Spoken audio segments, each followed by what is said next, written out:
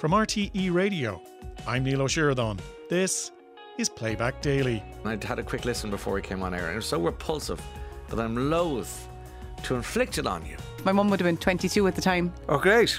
Yeah. Interesting. Do you know what I mean? Yes. Obviously, I won't be telling you all of it, but it's changing mothers and fathers to parents does an awful lot in terms of representation of families that aren't made up of a mother and father, for instance, but it does absolutely no harm to the story. Coming up on this edition of Playback Daily, long distance kissing? There's an app for that. Dublin hotels are full for St. Patrick's weekend, unless you're willing to pay silly money. And a diary in a bag, one Cork woman's unexpected find. That's all on the way over the next hour of the radio catch-up show that may have an Airbnb opportunity available towards the middle of next month. The musings on the news, or newsings, if you will, on this morning's Ryan Tubridy show started with concerns about data harvesting on people's phones. Okay, that may be an exaggeration of the seriousness of this particular newsing. The banning of TikTok from people's phones intrigues me. That they've done it in certain states in America. Now, this is to say government office officials and people who work for the various states. European Commission have said, no, if you have one of our phones, you can't have TikTok on it. And now Canada have followed suit, banning TikTok from all of its phones and other devices, citing concerns about data protection. And the TikTok, whose parent company, ByteDance, is Chinese, has faced increasing Western scrutiny in recent months over fears about how much access Beijing has to user data. If you're on TikTok this morning, do you care? That's my question. When you're scrolling and scrolling and scrolling, that mindless and utterly, I have no doubt, enjoyable hour in your life, where the finger hits the screen and another clip of Joe Biden making a bag of a speech comes up, and then another clip of somebody who tries to land on a lilo but falls on their face comes up, and you think, I need more of this in my life. Scroll, scroll, scroll. And with every scroll, the suggestion seems to be that some head the ball and China's going, yes, more data, more. And the boss comes in and said, what's happening in Europe and Canada and all the United States? Oh, they have no idea. They're looking at clips of Joe Biden falling up steps. And every time they do, we get more. And what are we doing with all that? We're putting it in a cauldron. And what are we doing with that cauldron? We're filling it with data. And no one knows how to pronounce that word in itself. It's great. Some people think it's data, some data, and even that's confusing because they'll look that up on TikTok and they'll scroll on TikTok and try and find, is it TikTok or tactic or tuk or tuk? Who knows? It. You know what? You could always just not be on it. That could be helpful. I'm not sure. But I will tell you, Canada has decided it's gone. I wonder will the Irish government at some stage say, if you have a phone that deals with government business, get rid of it. They've stopped the phones going into the cabinet meetings. I thought that was about leaking, but maybe it's something more sinister. Either way, I feel another conspiracy theory coming on. So let's get busy stirring the pot. Get all your TikToking in now while you still can. Meanwhile, in other China-related news, something far more bizarre, not to mention deeply unpleasant, is happening. A Chinese device advertised as a way to let long-distance couples share real physical intimacy is causing a buzz among Chinese social media users who've reacted with both intrigue and shock. Equipped with pressure sensors and actuators, the device is said to be able to mimic a real kiss by replicating the pressure, the movement, and the temperature of a user's lips. Along with the kissing motion, it can also transmit the sound the user makes. The sound. However, while many social media users saw a funny side to the device, others criticised it as vulgar and, I think the word I'd yet definitely use for it, creepy. Some voiced concerns that younger people could buy. We don't want to. But is this like you buy, did I see a picture of it this morning? You buy a model of a pair of lips and then you kiss it in the hope that it's, but how can they program it so that your partner's, like, is that how it works? How? What? Okay. To send a kiss, users need to download a mobile phone app and plug the device into their phone's charging port. After pairing with their partners in the app, couples can start a video call and transmit replicas of their smooches to each other. According to the papers over there, the invention has been patented, and they reckon it's similar invention. The Kissinger, I'm sure he'd be delighted with that, was launched in 2016, but it came in the form of a touch-sensitive silicone pad rather than realistic-looking lips. So it's moved on. But the noises. What class of noises are you making? Well, some people are very, very noisy when it comes to this area in life. They've even, from the general app, they've given me here in front of me that I can share with you, and I had a quick listen before we came on air, and it was so repulsive that I'm loath to inflict it on you. You know, there's a cost of living crisis. The weather's only okay today. You don't need this in your lives, do you?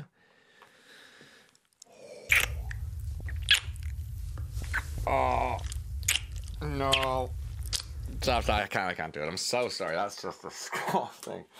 I mean, I'm no prude, but for goodness sake, that's repulsive. So you download the app and you have the noises, and no, do you know what? You nearly just wait. I'll see it when I see it.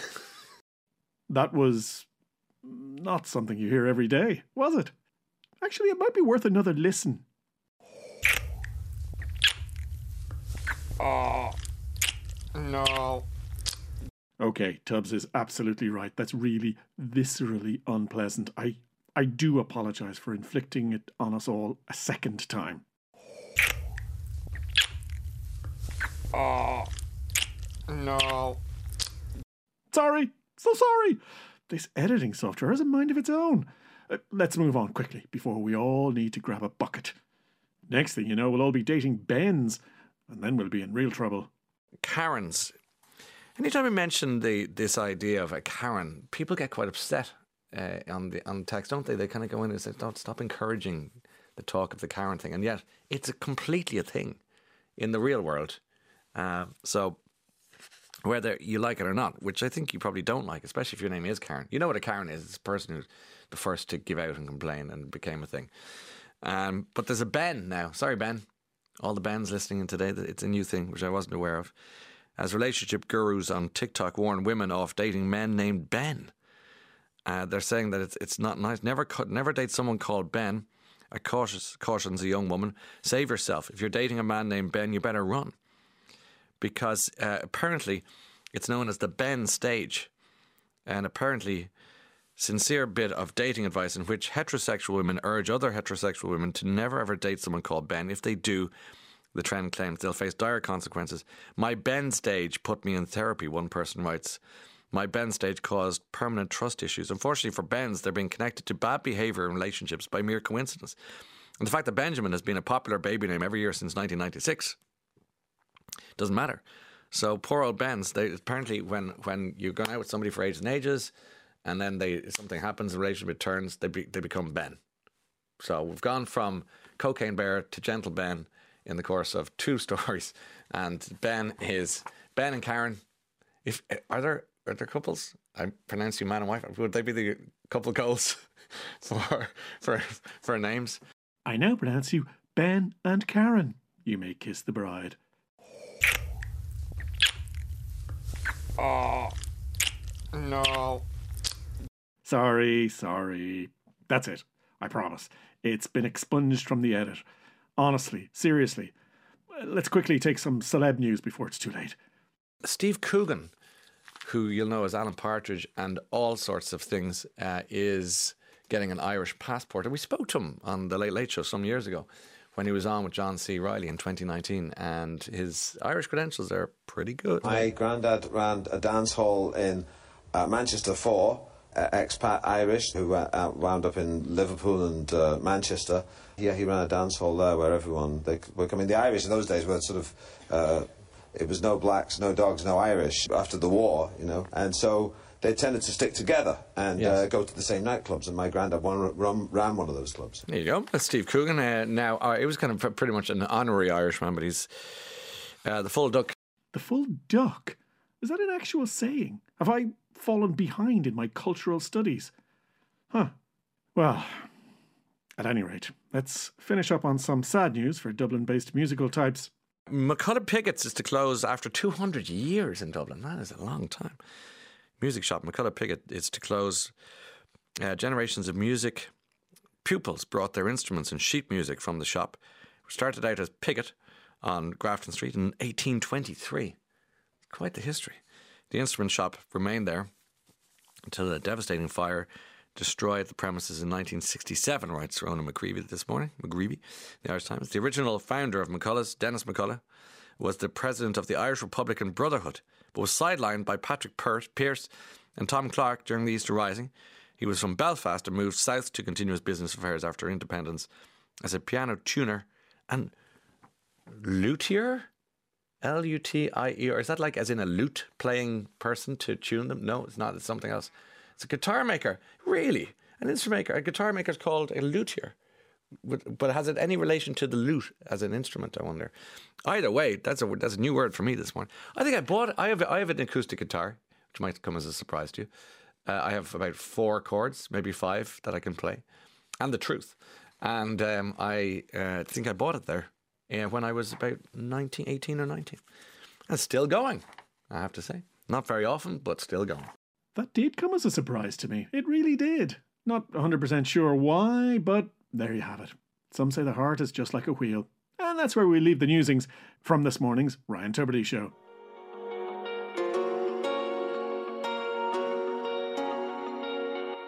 The Irish Hotels Federation says that Dublin is experiencing unprecedented demand for hotel accommodation on St. Patrick's Day, and that all 22,000 rooms across the city are almost totally booked out.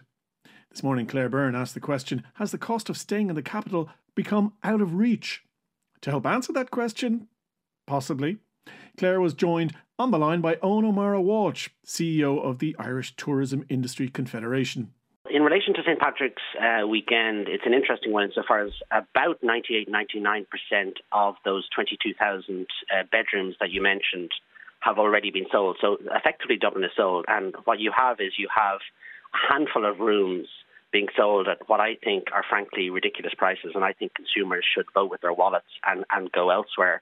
Or accept that Dublin is full and unfortunately plan another weekend. But the very fact, Owen, that the rooms are all sold out and you have these couple of places demanding these prices shows that there is boom time in Irish hospitality. It's doing really, really well. Well, remember, St. Patrick's weekend is a strange one insofar as you have St. Patrick's Day on the Friday, followed on the Saturday by the Ireland-England effectively Grand Slam decider, and then you have Mother's Day on Sunday. So St. Patrick's weekend is not an accurate weekend, if you like to, reflect upon the whole season. But overall, the room rates we know are up 19% in price since 2019.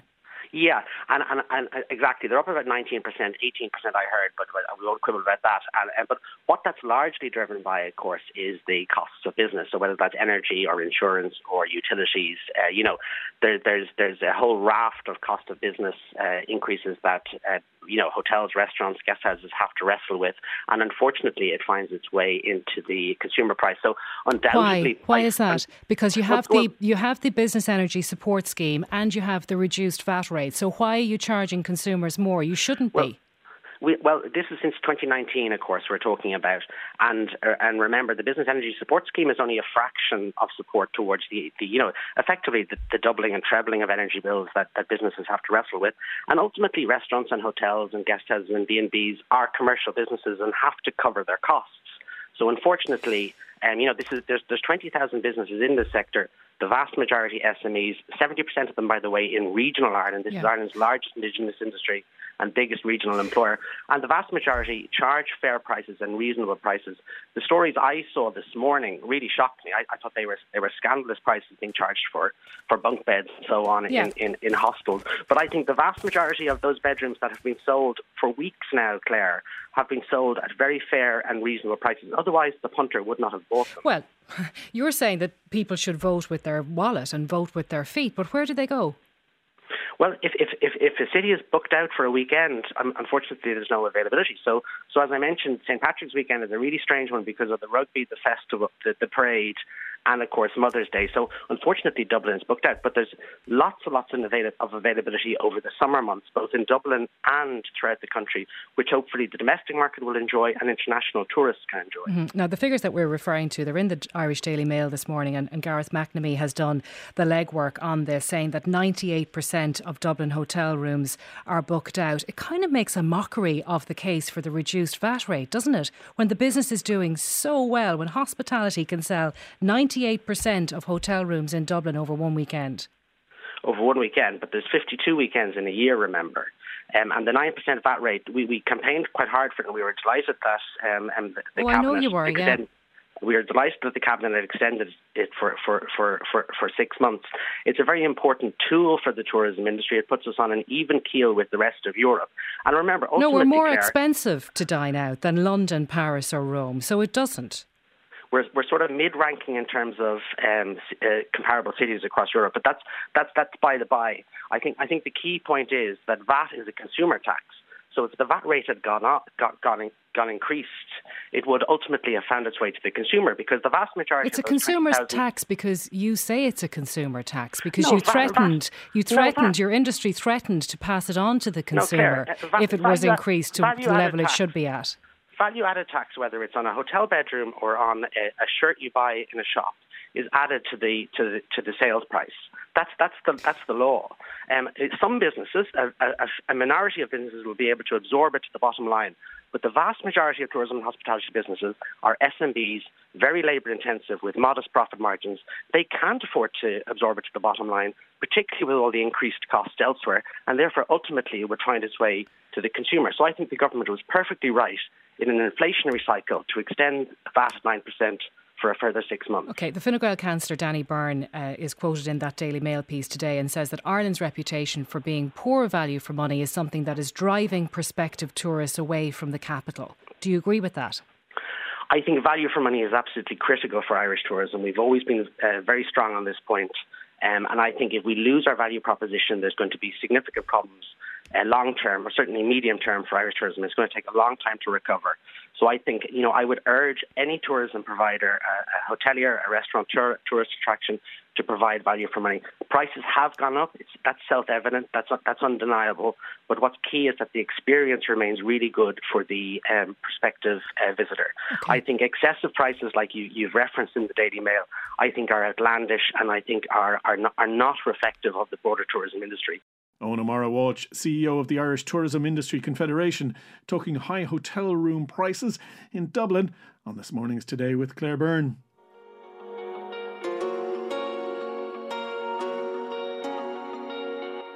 Verena contacted Liveline after yesterday's discussion on cannabis. She told Joe Duffy about her daughter Aisling, who needs medicinal cannabis that's very difficult to get in Ireland. We do welcome the Citizens' Assembly. I think it'll be good to raise discussions on alternative treatments for not just for cancer but for mental health. People are using and abusing drugs because of pain, and I do think because I believe it's the same as alcohol. It's how you use it. We can use alcohol to relax. Some people can abuse it. It's the same with medicinal stuff. It's cannabis, and so I just think I have no idea what it's like for my daughter, and I'm her mum, and I have no idea what it must be like. So I have to accept. I can't even try to understand because I only know my own journey as her mum, and I have to accept that hers is horrendous, and to support her to find ways that she can find things to use, not misuse, but to use to benefit her and to give her a peaceful life. Yeah. And Aisling is just 17. How did cannabis oil come into your life? Well, we heard of it through a kind of an unofficial support group that we have. And it was actually maybe quite common in the sense that maybe, you'd have half who haven't needed to turn to us and then half who've said, it's worth giving it a go.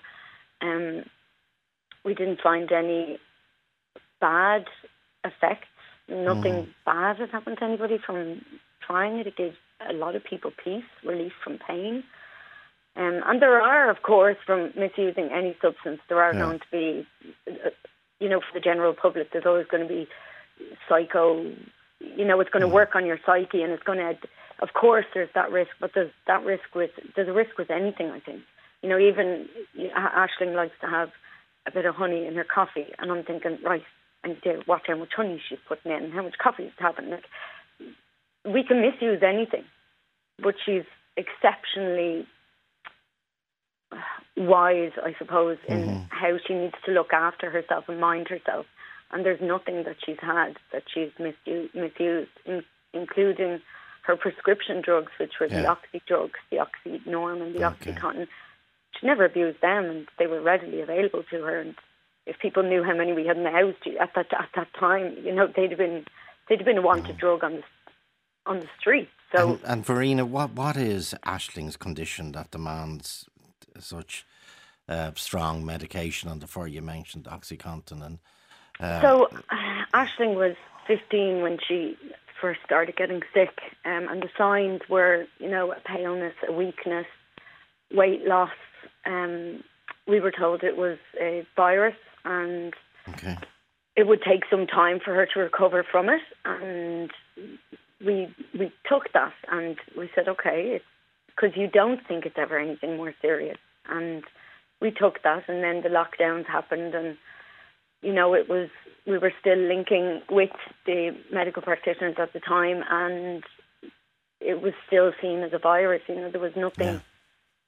Now, when we look at childhood cancer symptoms, we can see them all, but you just never think cancer. And unfortunately, at the time, she was trying her best to do what her peers do, mainly because she didn't want to look like a drama queen, or, it was, in her mind, it was just a virus. And she was saying, God, don't be so ridiculous. Get up and get active and do what you need to do. But she was exhausted. And it wasn't until she was 16, through A&E, that she got a chest x-ray, and there was an 8-centimetre tumour in her right lung, and wrapping itself around her heart and everything, and just, our world's turned upside down from there. So it was a cancer diagnosis? She initially got, initially they didn't know what it was, and they did a biopsy. She has what's called an inflammatory myofibroblastic tumour sarcoma. They are a rare entity in the case of tumours. They're usually benign. Under more genetic testing and stuff, they discovered hers was cancerous, and it has a genetic mutation of an ALK-positive gene. So we're chasing the ALK-positive research in non-small cell lung cancer to get her the drugs that she's on now. And I know this because you said it in your email. The prognosis is not good. Her prognosis is treatment until progression. And all the research we've done, she can have these ALK-positive treatments. And for non-small cell lung cancer, they have an exceptional response rate, with the 5-year survival rate being quite significant for non-small cell lung cancer.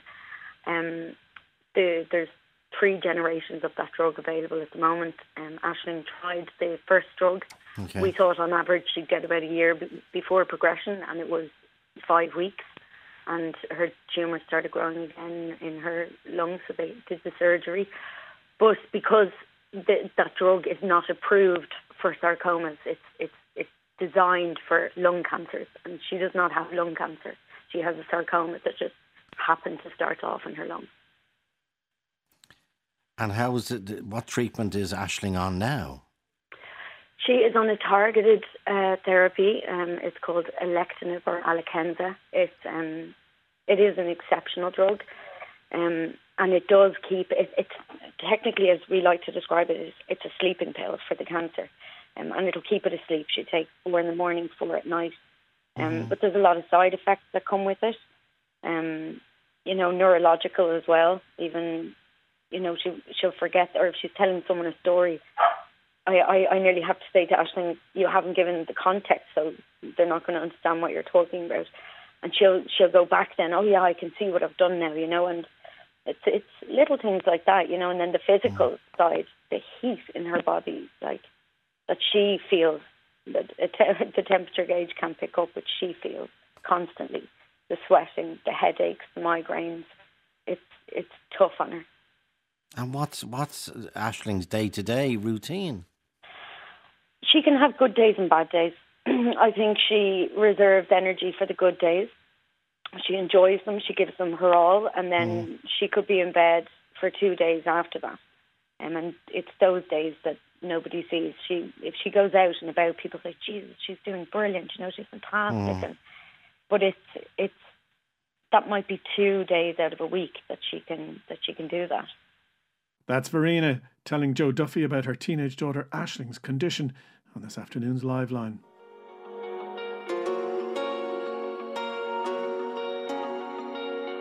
Comedian Garrod Farrelly and Eurovision winner Niamh Kavanagh joined Ryan Tubridy this morning to talk about working together.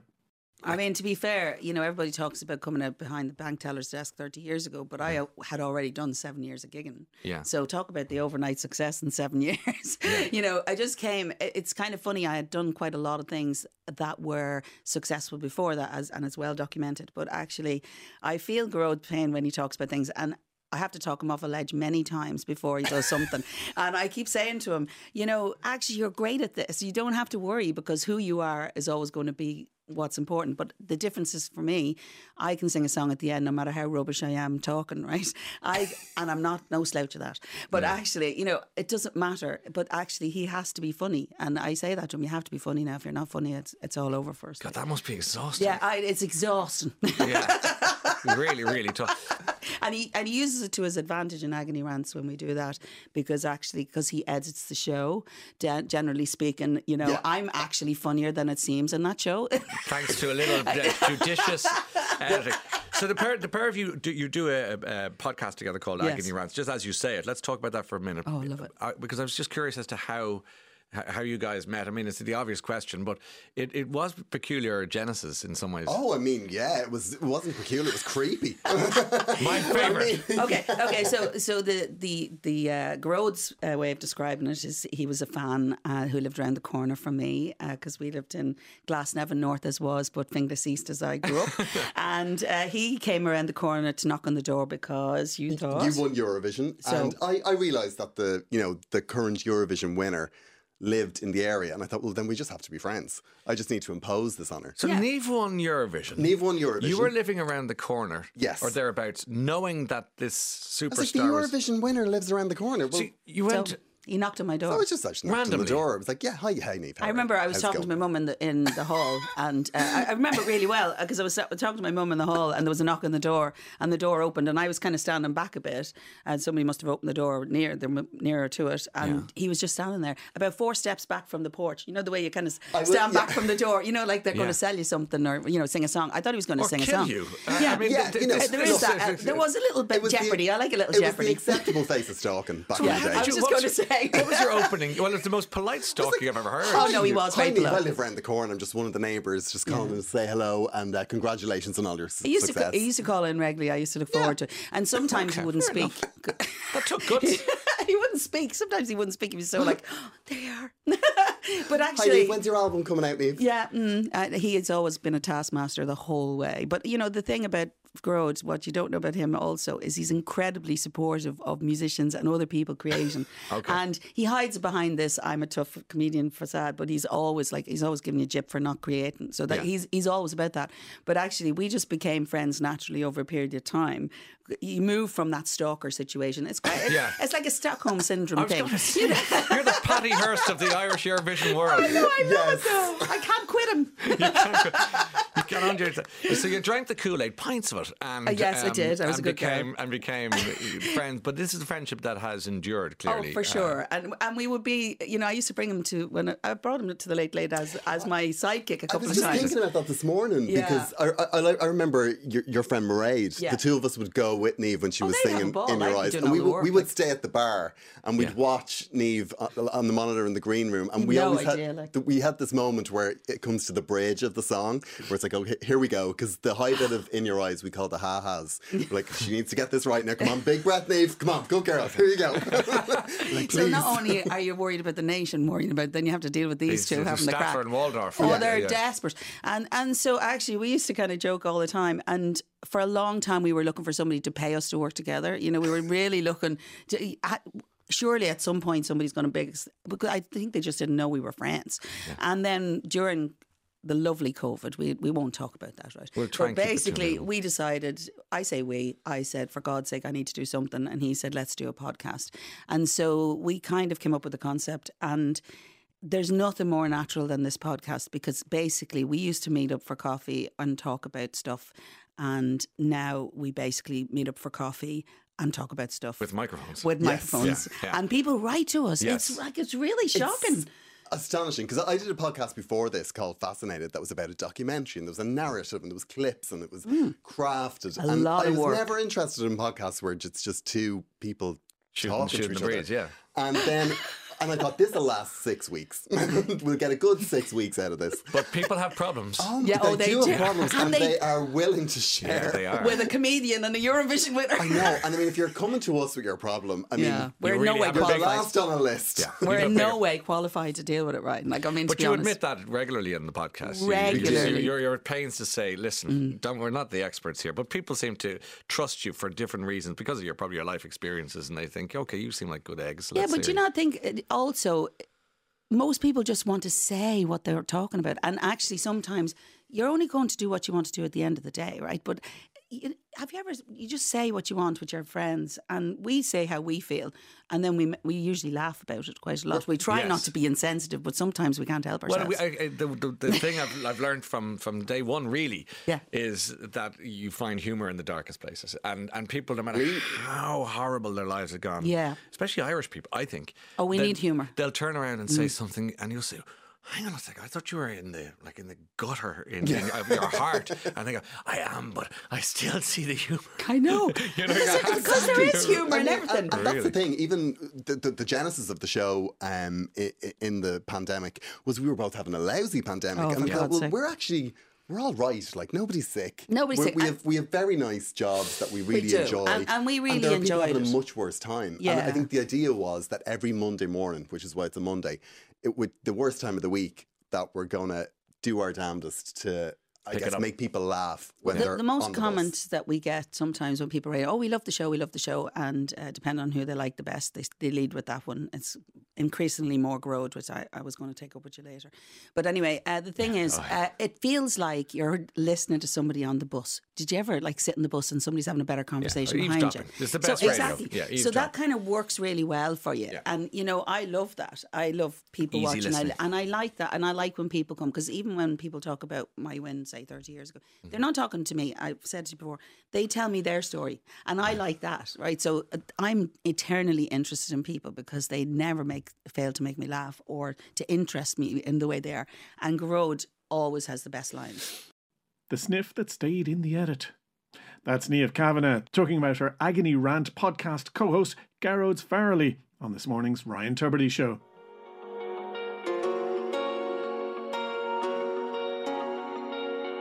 The recent row over editing Roald Dahl's books for children reflects our modern oversensitivity, or it's long overdue. It depends on your point of view. Claire Byrne spoke to Elena Ryan, CEO of Children's Books Ireland, to get her take on it all.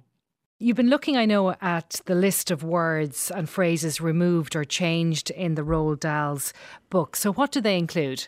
Well, there are hundreds. So the full list was published by The Telegraph in an article called The Rewriting of Roald Dahl. And in terms of themes, there have been moves away from gendered terms and ideas. So things like boys and girls, husbands and wives, ladies and gentlemen. Language to do with mental health, so being mad or crazy. Language to do with being fat, specifically fatness being bad. And similarly, language around colour, specifically blackness being associated with badness. So black cloaks, black figures, black faces, little black eyes, things like that. There's also been some language around slavery removed. There were a couple of instances in Matilda and in Essie O'Trott, and language around violence. So things like people exploding have been removed. Mm-hmm. Now, we know that there has been so much chat and controversy around this. The British Prime Minister weighed in, Salman Rushdie weighed in. What's your own view on the changes, Elena? Should the books be reworked or just be allowed to fade from view, or should people just have a choice as to whether to read them or not, sanitised or not? Well, it's fascinating how many people care about children's books this week.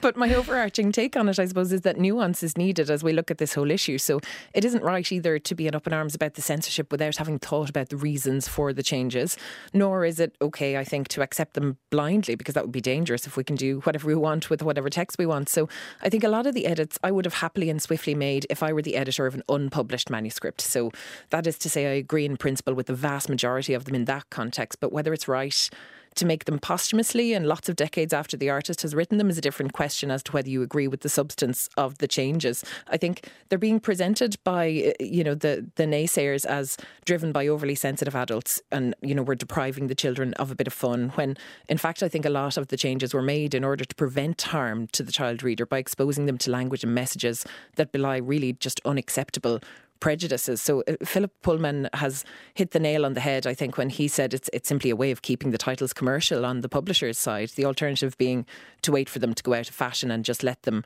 go out of print. But with 250 million books sold worldwide, there's no doubt it's imperative for this publisher to keep one of their greatest assets relevant for the modern reader. And, that said, last week when they announced plans to publish the classic collection of Roald Dahl's works, they kind of undermined the decision that they made in the first instance. You can't know where those editions are going to end up, or, not necessarily the whole world has been paying attention to this debate over the last couple of weeks. So I don't know if they'll be ready to choose their preferred edition of the text. So what they've done is find a further opportunity to sell a different edition of the book, presumably to keep both sides of the debate happy and ultimately sell more books. And what do you think about that decision? It undermines the reason why they did it, do you think?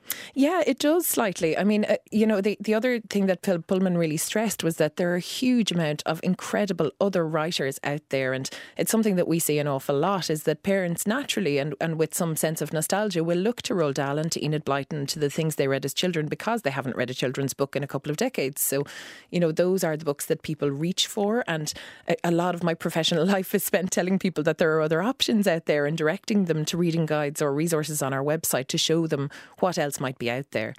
Because we do, don't we? We revert back to what we read as children when we're trying to encourage our children to read. That's why we keep returning to these titles. Also because, certainly in the case of Roald Dahl, they're really good books. Yeah, there's nobody knocking Roald Dahl in any of this. I think the outcry has shown how beloved he is all over the world. Particularly, we've been hearing it in the UK and Ireland. And I think he writes with such mischief and irreverence, and he was always focused on what was going to make his readers laugh. So I think that's the thing, we have to be careful that there has to be a limiting principle, that you have to keep that fun and that spirit and that spikiness that people have talked about in Roald Dahl's writing. But some of these changes I think are very benign. Changing mothers and fathers to parents does an awful lot in terms of representation of families that aren't made up of a mother and father, for instance, but it does absolutely no harm to the story, whereas there are other elements, things around body image, they haven't fixed the problem. Bruno Jenkins, the little boy in The Witches, gets turned into a mouse by the Grand High Witch, and they no longer say, here's your little boy, he needs to go on a diet. So they've cut out some of that sort of toxic diet culture stuff in there, but there still is, the Augustus Gloops and those fat characters who are the subject of ridicule. So I think we do well to look to modern books and modern writers as an alternative as well to the classics. And you say some of the changes that they made, in your view, they're a bit pointless. Give us a couple of examples of those, Elena. Yeah, some of them seem to be senseless. So Horrid Old Witchy Woman changed to Horrid Old Woman in George's Marvellous Medicine. I'm not sure what the objection is there. Likewise, Ouch changed to maybe that will brighten up those horrid brown teeth of hers, changed to maybe that'll brighten up her smile. So there are certain things that... And I suppose some people might have a genetic condition which leads to them having brown teeth. Would that be an explanation for that one? Potentially, and I think there's probably an awful lot around disability as well. In The Witches, they no longer say that their feet were,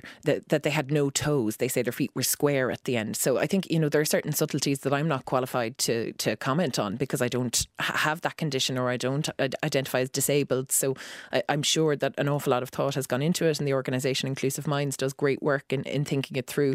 I suppose an ouch to an is... I don't understand that one. I don't understand it. And they've done, not this publisher, but other publishers have done a lot of work on Enid Blyton and trying to modernise the language. And, you know, sometimes I kind of think kids will get it by context. I have a 5-year-old who finds the word Tommy Rot absolutely hilarious. And I think you don't want to lose the richness. You know that argument, though, that has been made since all of this came up, you know, that if you're tinkering with an author's work, you're messing with the authenticity of the book. Yeah, and they've put a disclaimer at the start of the new editions to say, you know, words matter and the wonderful world of Roald Dahl can transport you to different places. This book was written a long time ago and we regularly review the language to ensure it can continue to be enjoyed by all today. We see the same thing at the start of Disney films, you know, in terms of Aladdin and things like that, where they'll flag where there's potentially an offensive stereotype. But I mean, Roald Dahl edited himself in his own time. The Oompa Loompas, for instance, are now people rather than little men, but previous to being little men there was a real racist undertone to that. They were effectively slaves from Africa and you know, coal black people with broad grins in the illustrations. So I think the books have evolved even in Roald Dahl's time. So what I suspect is that there's a lot of this going on behind the scenes that just maybe hasn't been as high profile as this case. Elena Ryan, CEO of Children's Books Ireland, talking about the Roald Dahl censorship row with Claire Byrne this morning.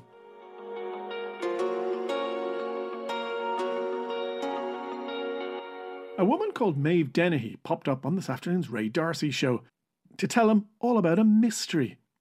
You spotted something that was put up on social media. What was it? To be honest, I didn't spot it. Oh, did you not? No. A friend of mine sent me a screenshot of it maybe 2 weeks ago, and it was a picture of a diary from 1967 with my mum's maiden name and address in it. A woman had posted it on a Facebook page saying she had found it in a bag, and did anybody know the owner? And to cut a long story short, a couple of people belonging to my mum, her first cousin, her brother, had spotted it and told the lady that I owned a business, a clothes shop, and the woman was good enough to just post it down directly to me. Aha. Yeah. Now, you didn't give all the details about where exactly it was found. It was found in a bag, but it sounds to me like it was secreted away, hidden. Yeah, so it landed in the shop, and I got the lady's name on Facebook and sent her a message and just said, you know, thanks so much, and can you give me a bit more detail? Obviously, I'm curious. My mum will be gone 5 years, coming up in about 5 weeks' time.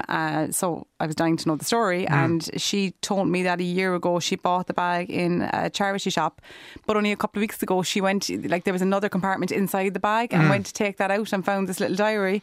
And it's lovely, like there's little snippets of my mum's life. My mum would have been 22 at the time. Oh, great. Yeah. Interesting, do you know what I mean? Yeah. Obviously I won't be telling you all of it, but it's I was promised I was getting all of it. No, that's for me and me only. But it's lovely. It's very interesting. It's just little snippets of everyday life, you know. Yeah, so Maeve O'Flynn, John Street, 1967. Yeah. Okay, the bits that you can tell us. Yeah, of course. So what was she doing back in? Was she working or? She was working. She was living at home and in John Street, and she was working in a place called Melina. I think they used to do beauty products. Right. Weirdly, in the diary, she went to mass every day, and I would have never considered my mum very religious, but that's interesting. And going to dance halls, going to bingo, you know, having nights in with her friends, ringing my dad, like John Dunn has mentioned in it. Like, and hold on, so because it's O'Flynn, they weren't married at that stage? No, they weren't. No, they weren't married till she was 25, so it would have been 3 years later. And I don't think they were even a couple at that stage. I think he was on the scene, I'll say. Do you know that kind of... he was in the friend zone before the friend zone even existed. He was there somewhere anyway. Yeah, exactly. And confiding in her diary back in 1967, was she saying nice things about your dad? Oh God, yeah. There's nobody who would say bad things about my dad, but yeah, it was lovely. It was just, it's more that he's mentioning that she phones him, or you know. Like went on a day out to Crosshaven with him, you know, which seems like such a big thing then, whereas now you just pop down there, you know. How far is Crosshaven from Cork? Like it's only 15 minutes from Cork now, but I suppose it would have been a trip away at that stage, you know. But phoning somebody and going for a day out, it was back in 1967. That was serious. That was a line, I would say. Yeah.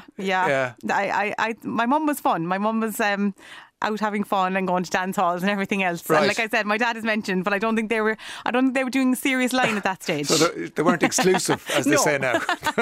Right. Okay. But it's lovely. It's just really interesting to see her day-to-day life, you know. Yeah, and you've read it cover to cover, have you? Yeah, like it's quite sporadic. Like some weeks she'll put an entry in every day, and then there's nothing for a few weeks, and it's not in depth, you know the way people are all into journaling these days. Yes. And all of that. It's not like that at all. It's literally a kind of, I got up at 7:30, went to mass, saw Kay. Who's Kay? Kay would have been one of our friends. Yeah. Sent a letter to Kitty. Kitty would have been one of our friends that lived in England. Right. It's more her kind of day-to-day routine. Yeah. But it's just lovely to see. Obviously, I feel like she's, We sort of, and we're all guilty of this, I think. We see our parents not as our parents, and not as individuals who had lives before we existed. Absolutely. And this gives you a lovely window into. And it's actually, yeah, you're so right. You forget that they were once, young and carefree. Yes. And no, it's absolutely lovely. Now, my mum would have been a very open and honest person anyway, and would tell me things, and has done over the years.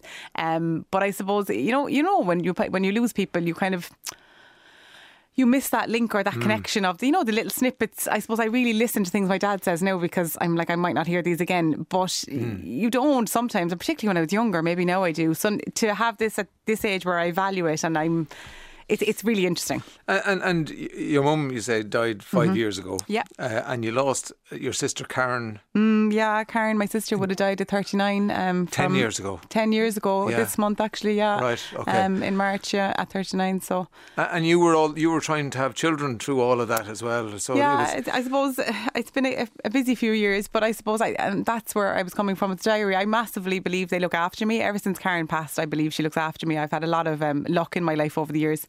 In business and at home, and when I went to have children, then we had some difficulty, but I had my son Ned. He's 5 now, and he was obviously brought massive joy to all our family. He was the first grandchild on both sides, and long story short, my mother fell ill 3 months later, and was only sick for 5 weeks before she died. So, circle of life, huh? Oh, that's exactly what it is, you know. But before she passed, in the hospital, I found out that I was pregnant naturally, and I had a little girl, Molly. So I do believe they sent me a little girl. And I kind of believe that my mum sent me this diary, and in a weird way, because it's coming up to a tough time for all of us, from my brother and my dad, and now I have this little gift again, I don't know. I choose to believe that all these lovely things happen to me, and I'm going to continue that way.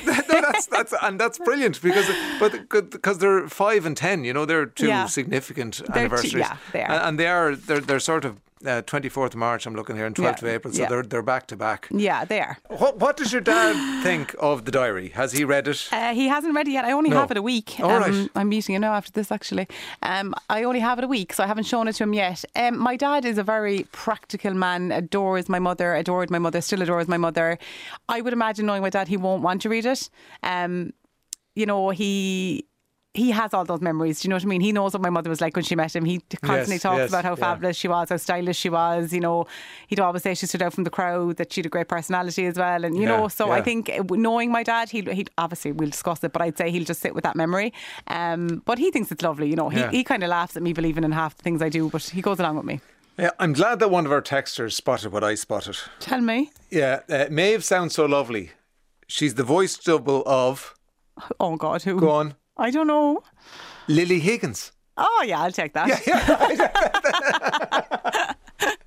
I had a moment there of what is going to come at me. Maeve Dennehy talking to Ray D'Arcy and taking accent plaudits from listeners on this afternoon's Ray D'Arcy Show.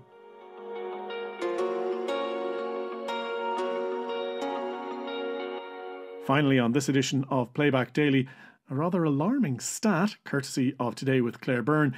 The Environmental Protection Agency estimates that there are around 1,300 premature deaths every year in Ireland that are linked to air pollution. John Wenger, Professor of Chemistry at University College Cork, and Dr. Oisín O'Connell, Respiratory Consultant at the Bon Secours Hospital, joined Claire to discuss this. And our host began by asking Oisín what kind of health conditions are linked to air pollution. I suppose I think back to when I worked in the lung transplant unit in Ireland, and we'd sometimes recondition the lungs, getting them ready for transplant. And my best description of describing the lungs is the lungs are like a series of pipes going into balloons, and The balloons are kind of in a sponge-like material, so you can actually feel what a lung feels like. It's soft, it's spongy, it's able to move air in and out of the body easily. Broadly speaking, when we think of lung conditions, we think of what are called obstructive lung conditions. Roughly speaking, there's 500,000 people in Ireland with obstructive airways disease, and the two commonest ones we've probably heard of is asthma and COPD. The way I think about those conditions is it's as if somebody's narrowing the pipes going into the lungs. Mm-hmm. But the other kind of lung condition that we can have is what's called a restrictive lung problem. And what that's like is, if you think of the normal lung being soft and spongy, restrictive lung condition is one where the lung doesn't fill up to its adequate capacity. We all lose lung function over time, but people that are exposed to chronic air pollution and any kind of environmental toxin actually lose lung function anywhere between 2 to 3 times faster. That mightn't sound a lot, but actually over time that adds up a lot. So it's not just one individual exposure. So going back to your spongy lung, balloon-like lung, as you explained, if air pollution is a constant factor of someone's environment, are you talking about a hardening of that spongy substance? Yeah, so you get what's called a loss of the elastic recoil. It becomes kind of much more tattooed, meaning if you think of a tattoo on the skin, the same kind of effect happens in the lung when we're exposed to chronic airway irritants, meaning the body absorbs toxins, but there's certain toxins that the body can't get rid of, and instead what it does is it builds up inside in the lungs. So getting back to the sponge analogy, it's kind of like think of a sponge and you've just dipped it in sand. It's never going to have the same elastic recoil properties as a soft sponge that has never been exposed to any airway irritants. Mm-hmm. Okay, John, so let's talk now about air pollution itself and what it is. What is air pollution? What are we talking about? So air pollution is where we have any added materials that go into the air. So they could be gases, and you may have heard of nitrogen dioxide or sulfur dioxide or carbon monoxide, but also particles. So we have a large number of very small particles that can be emitted into the air from things like combustion sources. So that's burning of anything, really. That could be emissions from traffic, and it could be emissions from fires in the home. It could be emissions from industry. It could be emissions from agriculture and so on. So there's a wide variety of sources of particles in particular. But all of these materials, whether they're gases or particles that are moving through the air, a lot of those can be breathed into the respiratory system, and obviously then they give rise to the health effects that Oisín was talking about. So given what you've said then, those emissions will be at their highest levels during the winter months, wouldn't they? They are indeed, and it's now really flagged a lot in Ireland that our biggest problem really is with solid fuel burning during the winter months. And that report that you talked about, it's just a normal air quality bulletin that the EPA issues. And what they show is the pollution, again, is higher in our smaller towns than it is even in the bigger cities. Mm-hmm. And it isn't concentrated very much in towns that have a large amount of solid fuel burning going on. You're talking about towns the size of Ennis, Tralee, Letterkenny. I'm from Macroom. Macroom has a problem, but many small towns across the country have that now, and the EPA network is picking up these emissions and picking up the values and reporting those. And how much has the geography of the area to do with the levels of air pollution in those towns? Yeah, that can be significant. So, for example, if you take a town like Ennis, I think it has a particular problem because of its local geography. I think it's in a bit of a dip. Okay, so what that means is that the air pollution is less likely to be dispersed. And so the concentrations will rise and people are breathing in more pollution. Enniscorthy in Wexford, we'd be monitoring there. That has a similar problem. And Macroom, where I live, actually also has a similar problem, but the town is set in a valley. Mm-hmm. And so the pollutants can linger and build up in concentration through the night. And that's why we sometimes get these exceedances. Particularly when you've got no wind, right? When it's a still day. Absolutely. I think the last few days we've had slow wind conditions as well, and that can really exacerbate the problems. The wind is our friend in many ways for dispersing pollution, and when it's quiet and it's still weather conditions, those are typical for air pollution exceedances. Okay, so Oisín, let's come back now and talk about the impact on health, because everyone will know when you walk into a room that has an open fire, maybe you're opening the door, you're causing a pullback with the draft, and you can sense it straight away, can't you? You become irritated, maybe your eyes start to water. That's perhaps part of the short-term impact on your body and on your health. But then if you repeat that process, what's going on? I suppose part of the way I look at the body, I sometimes when I'm talking to medical students, I think of the body like a classic car.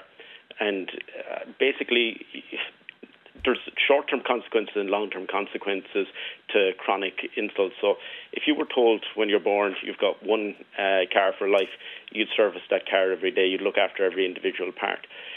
The effects of air pollution, they can be such subtle and gradual, but actually over time that builds up. So think of the oil as the air as like the oil going into a classic car. You want good quality air to preserve lung function. On average, everyone loses about 30 mils of lung function per year. A smoker loses about 70 mils of lung function a year. Now, there's huge variation in that between genetic factors and environmental factors. But actually, air pollution is a major contributing factor to an accelerated decline in lung function, and that can manifest in later life. It can manifest as breathlessness, it can manifest as coughs, it can manifest as an easy ability to pick up chest infections, it can manifest as frailty and reduced exercise tolerance. So if you just look at the long-term effects of these, it's very subtle. So on a day-to-day, you don't notice it happening in your body. This is a long-term consequence. There are short-term, there's very good data showing that actually transient high air pollution increases infective exacerbation rates of asthma, increases hospitalization rates for hospitals, and actually some athletes even track the air pollution quality in their area before they go out and train, just so that they will train in better air quality environments. Mm-hmm. I have a listener here who wants to know, is it okay to go for a walk at night because they feel there's so many fumes in the air from chimney smoke? Can this be bad for my lungs? I suppose that's about weighing up your risk, the benefit of taking a walk versus what you're inhaling when you do so. Yeah, it certainly poor quality air does increase your risk of chest infections, and I suppose one of the commonest symptoms that I get referred on is people that say that they've got a bad immune system, that they pick up chest infections easily. And I actually say most of the time that's not the condition. Actually, they've probably got an undiagnosed obstructive airways disease, be it asthma, be it COPD, or be it a different condition. And a lot of those patients benefit from inhalers. So if somebody is finding that poor quality air is causing overly dramatic symptoms in them, it may be that they've got an undiagnosed obstructive airways disease, and they may benefit from inhalers down the line. Mm-hmm. You said earlier on that each one of us loses 30 mils of lung function a year. Is there any way to mitigate against that, or is that going to happen regardless of what we do? It gets back to the kind of the quality of the air, like staying fit and active preserves lung function, avoiding airway toxins. And that's all I have for you on this edition of Playback Daily. The programme was compiled, written and edited by me, Neil O'Sheridan. Don't forget, you can listen back to all the programmes featured on Playback Daily on the RTE radio player. And there'll be another episode of Playback Daily at the same time tomorrow, probably. Until the next time, thank you for listening and good luck. Oh, no.